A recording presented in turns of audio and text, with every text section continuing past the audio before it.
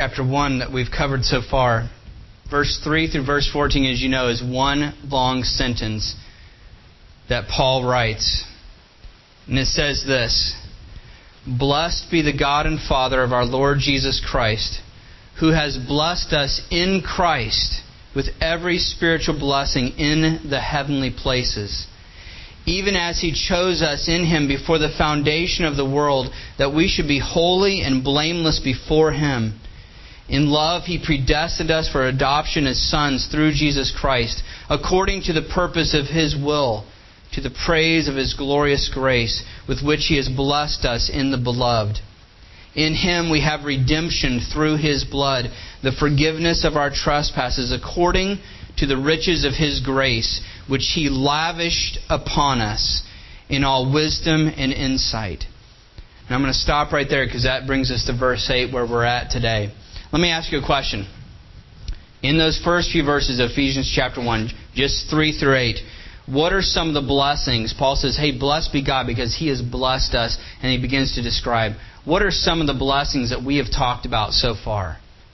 That Paul says, this is how God has blessed us. Look through there. What are some of the things that God has done for us? This is a real question. It's not rhetorical. Yes, every spiritual blessing, adoption, redemption, we're chosen. These are all things that God has done. With redemption we have the what? Yes, forgiveness of our trespasses. So far in verses 1 through 8, what does it list off that we have done?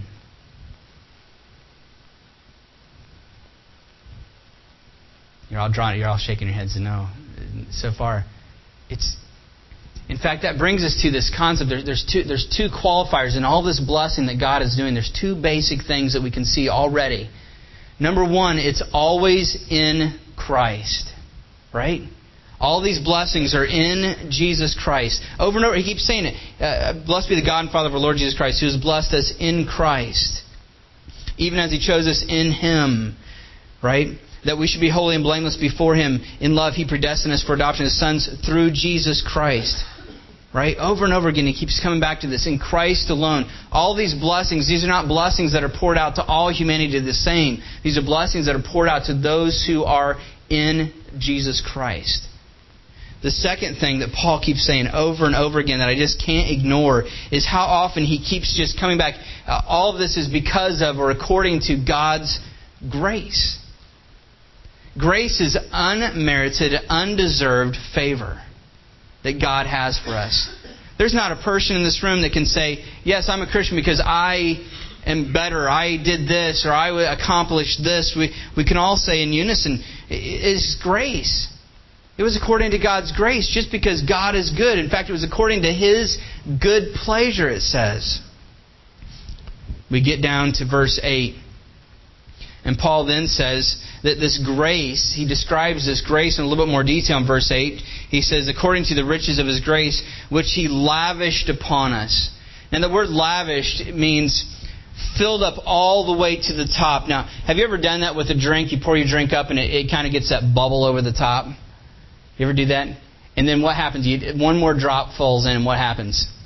It just all begins to pour over. That's what this word lavish means. In fact, what I thought of, though, when I thought of this word lavish is what usually happens. Last week we had the taco day, right, for our lunch. And I always do the same thing when I make my taco. Anybody else ever do this? You get your tortilla and you put some meat, then you put some cheese, and then you put this. And you start off with a very reasonable taco, but by the time you get done, what's usually happening? The tortilla can't contain it, can it? And you try to fold it up and stuff is falling out all over the place. I mean, that's what this word means, lavished. Over and abundant. You're like that tortilla. You can't contain the goodness of God's grace and how He's poured it upon you. God has lavished grace upon us in an extravagant way. This lavish grace of God. But then the rest of this verse just kind of blew my mind a little bit. Because Paul says God has lavished this grace upon us. He's in an overabundance of grace. All these blessings. But then Paul says this. He says He's done this, right? In all wisdom and insight, or wisdom and understanding. Now this kind of blows me away a little bit, because when I start thinking about the grace of God, many times to me it doesn't make sense. But yet, he says this has been done according to God's wisdom and insight. Now wisdom, this first word wisdom, we're going to break this down a little bit so we can understand it. God's wisdom, and this word right here is the Greek word Sophia. Now the Greeks, if you know anything at all about Greek history, they were very concerned with knowledge and understanding, and specifically Sophia, wisdom. Right? We even have this word still in our language today. We think of the word philosophy. Philosophy is the love of wisdom. Love is philos, right? Philo. And then we got Sophia. And so we have this word is even around today. The Greeks wrote a lot about this idea of wisdom. Aristotle described it this way. He said, wisdom, he said, Sophia is the knowledge of the most precious things. That's what Aristotle. Now, I use Aristotle because this is the Greeks that use this language. This is how they defined this word back when they were around. So Sophia, Aristotle says, is the knowledge of the most precious things. Cicero, another Greek philosopher, said that Sophia is knowledge of things both human and divine. And so you see this word wisdom is the deep, right, big things here. William Barclay, he described it this way. He says, Sophia, wisdom, is the answer to the eternal problems of life and death, of God and man, of eternity and time. That's what this word means. A long time ago, there was a guy named Douglas Adams. He was a science fiction writer. Douglas Adams, who was not a Christian, he was an atheist, but Douglas Adams described in one of his books, he described this group of people who got together to discover, they wanted to know, what's the answer to the question of life, the universe, and everything, right? And so they build this computer to answer the question.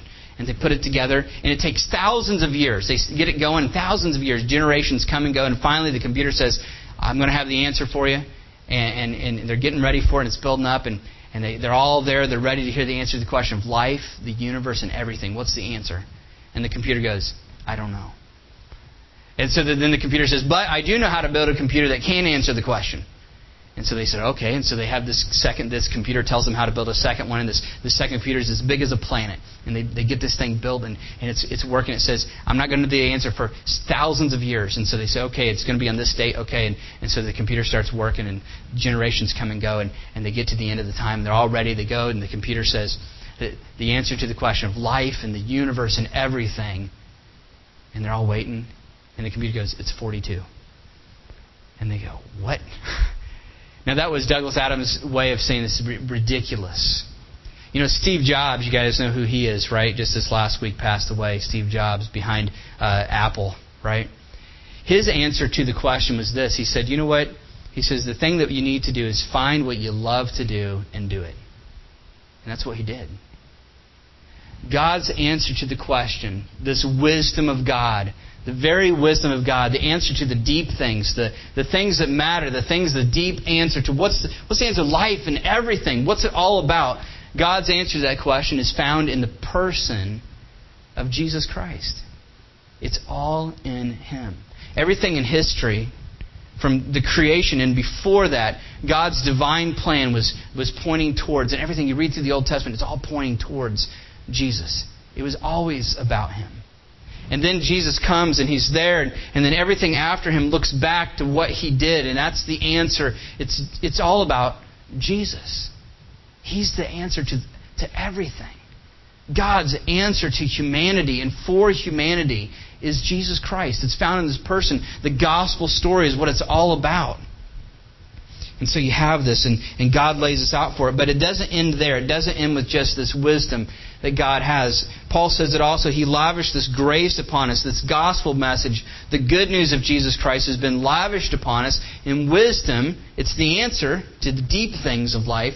But it's also, Paul says, insight. Or some versions say understanding. Now this word is a different word. It's the Greek word phronesis. The Greeks also talked about this word a lot. I'll use Aristotle again. Aristotle described this second word. He said, this is the knowledge of human affairs and of the things in which planning, right, is necessary. Planning is necessary. Plutarch, another Greek philosopher, he said it's a practical knowledge of the things which concern us. Cicero described it as knowledge of the things which are to be sought and the things that are to be avoided. In other words, what things should you look for? What things should you keep away from? Right? This is phronesis. Plato said it's the disposition of the mind which enables us to judge what things are to be done and what things are not to be. What should I do? What should I not do? Right? It's about planning. It's about in fact, you might say it this way. It's the most practical thing in the world. It's the most practical understanding. And so you hear this, it's just an amazing sentence, or amazing portion of this sentence. Paul says, God has lavished this grace upon us in wisdom, the answer to the deep questions, but it's also been done in insight or understanding. It's practical as well. Right? And so here you have here you have God who is in Christ. He's planned this from the beginning, but just think about the plan, how it's been worked out.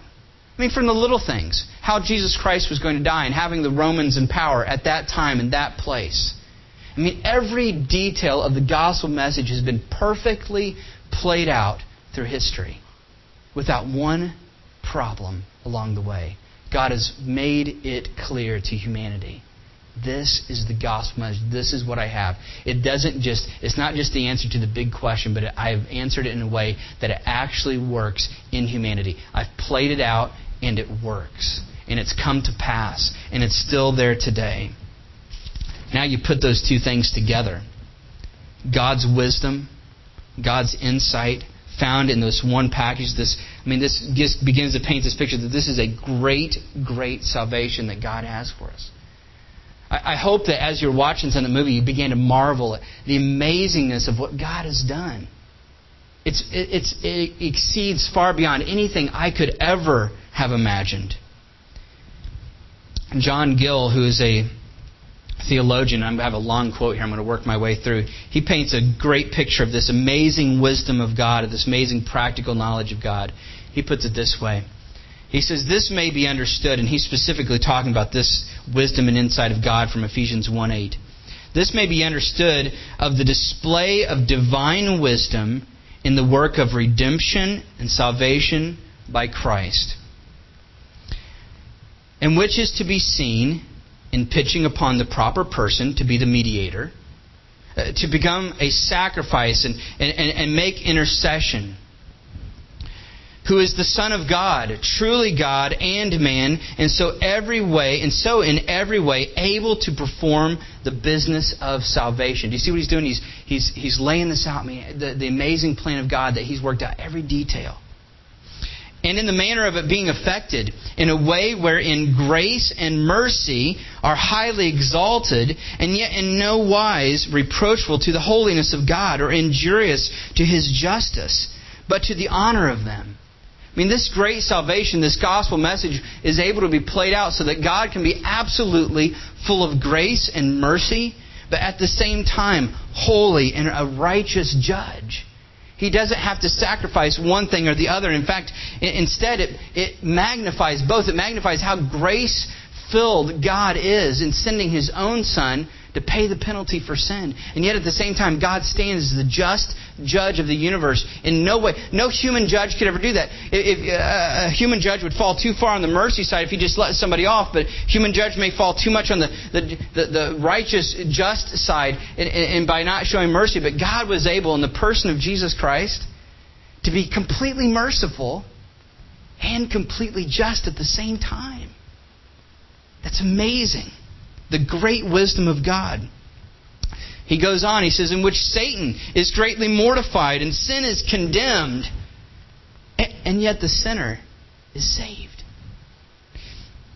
In the justification of the ungodly without works by the righteousness of another, in pardoning their sins in a way of justice and faithfulness, and yet according to the riches of grace.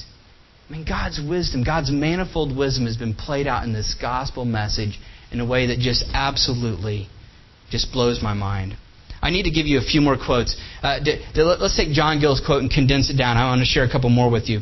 This next one says this: the gospel message in Jesus Christ. It's the death of Christ in the wisdom of God, by which the love of God saves sinners from the wrath of God, all the while upholding and demonstrating the righteousness of God in Christ. I love that. This next one is a guy named Jared Wilson. He tried to compact it down. He says, the greatest good, God, offers the greatest action, love, to the greatest need, wrath owed sinners. That's where we are born, right? Wrath owed. Wrath is, we deserve the wrath of God. By sending the greatest treasure, Jesus, in the greatest invitation, everyone, into the greatest life, everlasting. One last one. This guy, this is Billy Graham's grandson, by the way. I can't say his last name. He put it this way: the Bible is not a record of good people earning God's blessings, but bad people receiving God's blessings because Jesus earned them for us. That sentence itself, all by itself, paints such a different picture than what most people understand about Christianity. Christianity is not about good people getting God's blessings. Christianity is ultimately about people saying, I'm absolutely the worst sinner I know, and I'm depending entirely on God's grace found in the person of Jesus. I believe Jesus did everything for us. Right? That is the message that we need to present to other people when we talk to people. This is the message of the gospel. This is what we need to share. This is a great salvation. But I have to ask, when I consider these things, the book of Hebrews in chapter 2, verse 1. Hebrews, the author just finished talking about how God has revealed this gospel message, this great story of who Jesus is. And he says this, he says, therefore we must pay closer attention, right, to what we have heard, lest we drift away from it. We, us, the people who have heard the message, we need to pay close attention to what we've heard so that we don't drift away from it. I sit there and I hear that and I think, how could I drift away from this gospel message? How could I fall away from this gospel, this great good news of God, that it's full of wisdom, the deep question, but it's also practical. It plays out in my life perfectly. How could I fall away from something? How could I drift away from something like that? But you have to understand that this wisdom from God is absolute foolishness to people. I'm going to turn to 1 Corinthians. If you want to turn there as well, I'm going to real quick scan through it. Chapter 1, 1 Corinthians chapter 1. Kind of hits on this a little bit, and I just want to share a little bit of this with you. I'll read this. This is Paul writing to the Corinthians. And he says this, verse 18, 1 Corinthians 1:18. He says, for the word of the cross, he's talking about the gospel message that Jesus Christ is the answer, that the answer to everything was God Himself showing up and dying on a cross. Paul says the word of the cross is folly, it's foolishness to those who are perishing. But to us who are being saved, it's the power of God. For it's written, I will destroy the wisdom of the wise, and the discernment of the discerning I will thwart. Where is the one who is wise? Where is the scribe? Where is the debater of this age? Has not God made foolish the wisdom of the world? For since in the wisdom of God the world did not know God through wisdom, it pleased God through the folly of what we preach to save those who believe. Jews demand signs. Greeks, Gentiles seek wisdom. Paul says, though, but we preach Christ crucified, a stumbling block to Jews and foolishness, folly to Gentiles. But to those who are called, both Jews and Greeks, Christ, the power of God and the wisdom of God. For the foolishness of God is wiser than men, and the weakness of God is stronger than men. The truth is, this wisdom that is from God that Paul is talking about here, and when he's talking about in Ephesians, this wisdom from God is foolishness to the world. It's ridiculous. It's ridiculous. It makes no sense. I mean, so much so, most of the people that I meet and I talk to and I share things with, it plays out a lot different. It makes more sense to them. It should be, well, the good people, they get to earn God's blessings. And the bad people don't. But God has turned it around. He said, it's only those who have God's grace in their life through Jesus Christ. There's none righteous anyway, not one. And God has blessed us with this great wisdom. And I even think as I look out upon all of you, no offense necessary, intended, but 1 Corinthians, keep going. He says, "For consider your calling, brothers. Not many of you were wise according to worldly standards. Not many were powerful. Not many were of noble birth. But God chose what is foolish in the world to shame the wise. God chose what is weak in the world to shame the strong. God chose what is low and despised in the world, even things that are not, to bring to nothing the things that are, so that no human being might boast in the presence of God. And because of Him, you are in Christ Jesus." Because of Him, you're in Christ Jesus, who became to us wisdom from God, and righteousness, and sanctification, and redemption, so that it's written, "Let the one who boasts, boast in the Lord." This great salvation was a salvation that Paul said, "This is everything to me." It's the wisdom from God. The gospel message is the wisdom from God for me. It's my redemption. It's my sanctification. It's my justification. It's everything for me. A lot of us drift away from that in small ways. Some of us have drifted away from the gospel message because, like that movie showed at the beginning, some of us have watered down the good news of the gospel to be simply a matter of acknowledgement. That all God has for us, just acknowledge it, nod your head, yes, I believe that happened, and we move on with our lives, and nothing changed. But the gospel message is a powerful gospel that changes people. And it handles the problem of sin in our lives. Some of us have watered down that gospel message because we've bought into the wisdom of the world and thought, hey, it's the good people. Some of us do that in small ways. One example I struggled with for years is when I was living right and I was doing the right things, I felt I could easily come to God and say, "Lord, please, this thing here, and could you bless me with this?" But then I would have a moment where I'd sinned and I'd fallen, and I didn't even feel like I could even come into God's presence. Like I felt like I had to work my way back up to that. Maybe I'll just try to pray a little bit today, or maybe if I read my Bible a whole bunch in the next week, then by the end of the week I'll be able to pray to God. What did I do? I'd abandoned the gospel message. I don't have the right to come before God because I've been reading my Bible this week, or because I've been praying enough already, or because I hadn't sinned any big sins in the last week. Sure, I know the little ones, but God overlooks them. I'd abandoned the gospel message. The gospel message is different than that. The gospel message says you can come before God the Father because of Jesus Christ and Him alone, and only depend on Him. And so, you could do the biggest sin in the world, and you could turn right around and say, "Lord, I'm so sorry. I'm back in your presence. I'm right here." And God's saying, well, it's not dependent on you anyway. It's dependent on the righteousness of Jesus Christ. Your righteousness, you don't have any righteousness of your own. All of your righteousness is Jesus Himself as a person, given to you freely. You've been declared righteous already. And so I would drifted from the gospel in small ways like that. And maybe you've done that as well. Sometimes I've drifted from the gospel. Maybe you have as well. And if I am to be honest and to preach the truth in the right kind of way, I have to say that there are many Christians that have drifted from the gospel message in this way. You're driving through town, Danville. You look out your window, you see certain people. Maybe you've tried to avoid it, but you've been forced to drive down Fairchild Street.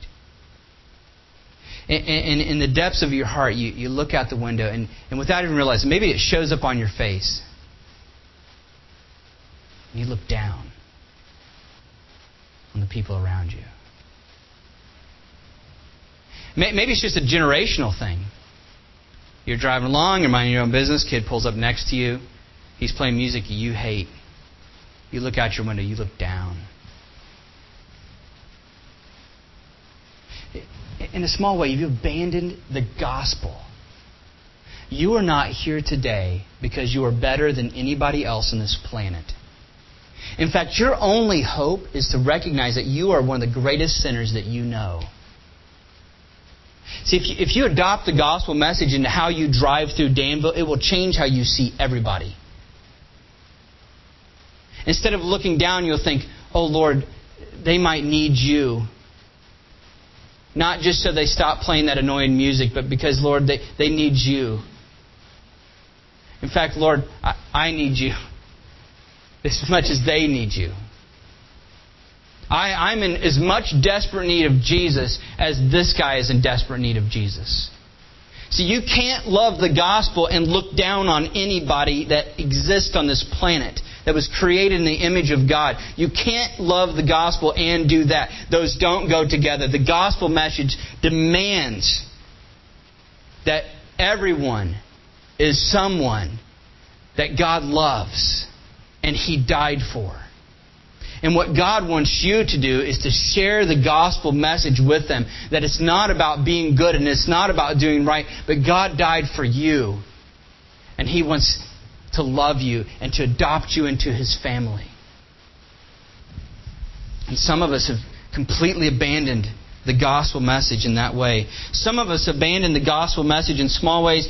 We're fine when we're out in public, but we get at home and how you talk to your wife and how you talk to your husband or how you talk to your children or how you talk to your friends and your neighbors does not present the gospel.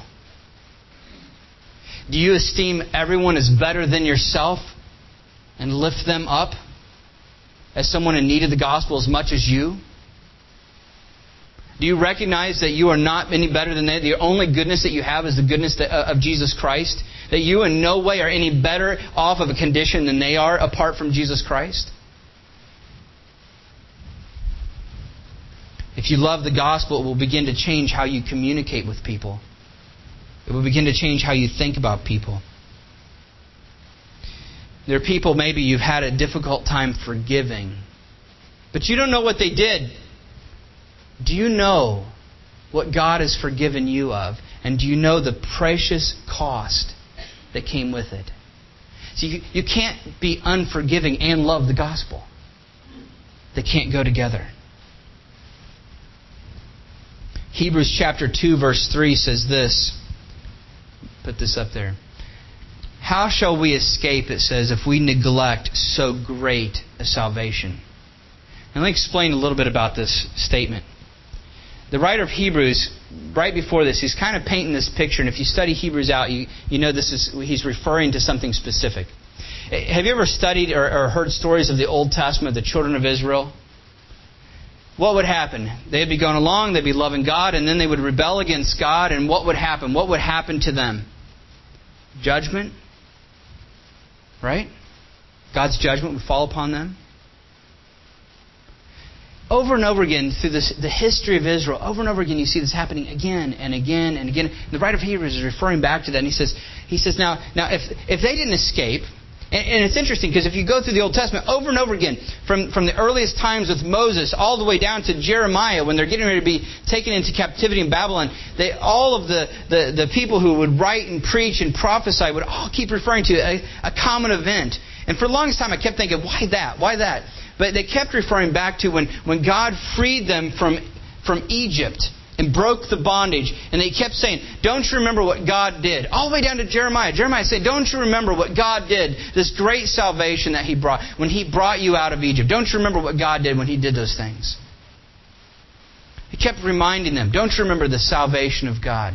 And so the writer of Hebrews says, if those people did not escape when they neglected the great salvation of God from Egypt, how shall we escape if we neglect such a great salvation? How shall you escape? We can very clearly look back on the children of Israel and say to ourselves, clearly judgment was coming because they refused to. Sure, they had said, I believe in God, I trust in God, but then they turn around and worship an idol. And clearly we say, clearly God's judgment. How can we escape? If you go through life and you're neglecting the great gospel, the great salvation of Jesus Christ, how can you escape God's judgment if you neglect in your life such a great salvation? Let me ask you to fill in the blank here. if all of this is true, and it is, there's nothing else in your life that is worthy of your absolute devotion and dedication of mind and of heart. Everything about you dedicated, like Paul, to this one thing, the gospel message in Jesus Christ. You could say it this way, it's better than, and let's fill in the blank. Because I think that maybe all of us have maybe filled that blank in with something else. There's been things that have been great to us.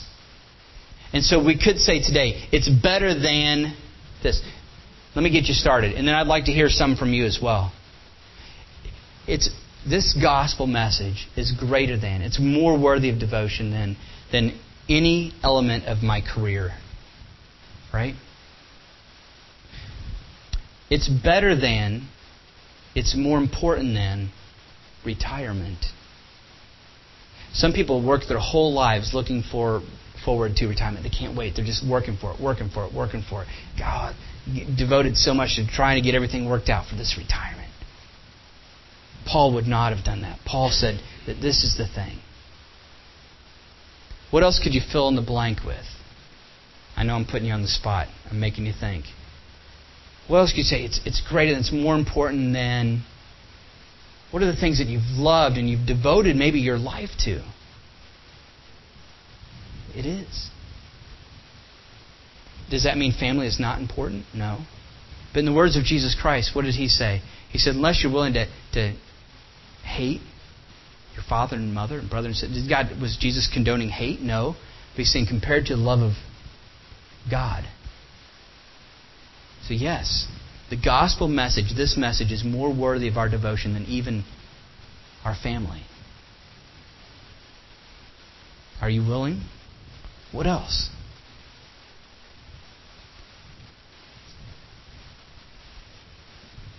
I can see you thinking. Reputation? Oh, that's good.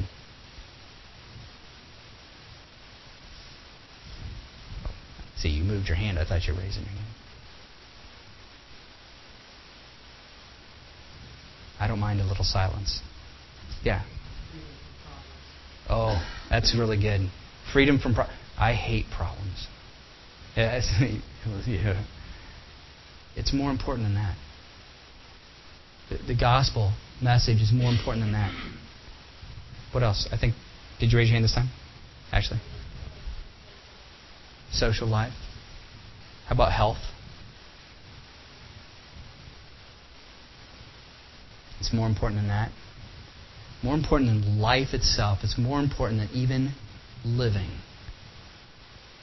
Is this gospel message? Absolutely. I mean, play these things out in your life. So often we drift from the gospel message because we love this thing, we love this thing, and we're devoted to this thing, we're dedicated to this thing. But the gospel message, it doesn't make any sense unless you believe it's true. In the eyes of the world, it looks ridiculous. And many of you have hesitated, like, yeah, I want to believe in God, but man, just to be a fanatic for it, to let it be my whole life, I can't do that. I love this. I love this. I love my free time. I love my weekends. I love fishing. I love, sports. It's more important than playoffs. It's more important than what team is winning. It's more important than any game that you could ever play. It rises above all things. The gospel message. It stands far and above. The world does not understand that. They kind of head the right direction sometimes. Oh, don't live for your job, live for your family. But you're not going far enough. There's more. There's this message that God Himself has worked out in history for us. How shall we escape if we neglect this great salvation? Let's pray. Heavenly Father, I just want to pray specifically for one thing this morning. God, I ask that You would make Edgewood be a gospel-centered church. Lord, I know that all of us in this room, we love Your gospel, Lord, but the world is always pulling us away from that love of Your gospel. Father, I pray that You would stir up within us, that Your Spirit would be upon us in such a way this morning that love of the gospel would be very present. Lord, help us to dedicate our lives to that. Whatever that might mean, Lord, let us be willing to say, I'll serve you, Father. I'll do whatever you want. I'll go wherever you want me to go. I'll do whatever you want me to do. I'll say whatever you want me to say. Father, my life is yours. I give it to you freely. Father, help this church to be a gospel-centered church.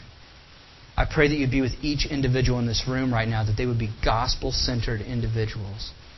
Lord, first of all, that they would believe this gospel for themselves and for their life and for their own sake. God, I pray that you'd help everyone in this room to believe this gospel, that this is the answer. This is the wisdom from God and the insight from God that you have given to us, that Jesus Christ has come and He is the answer.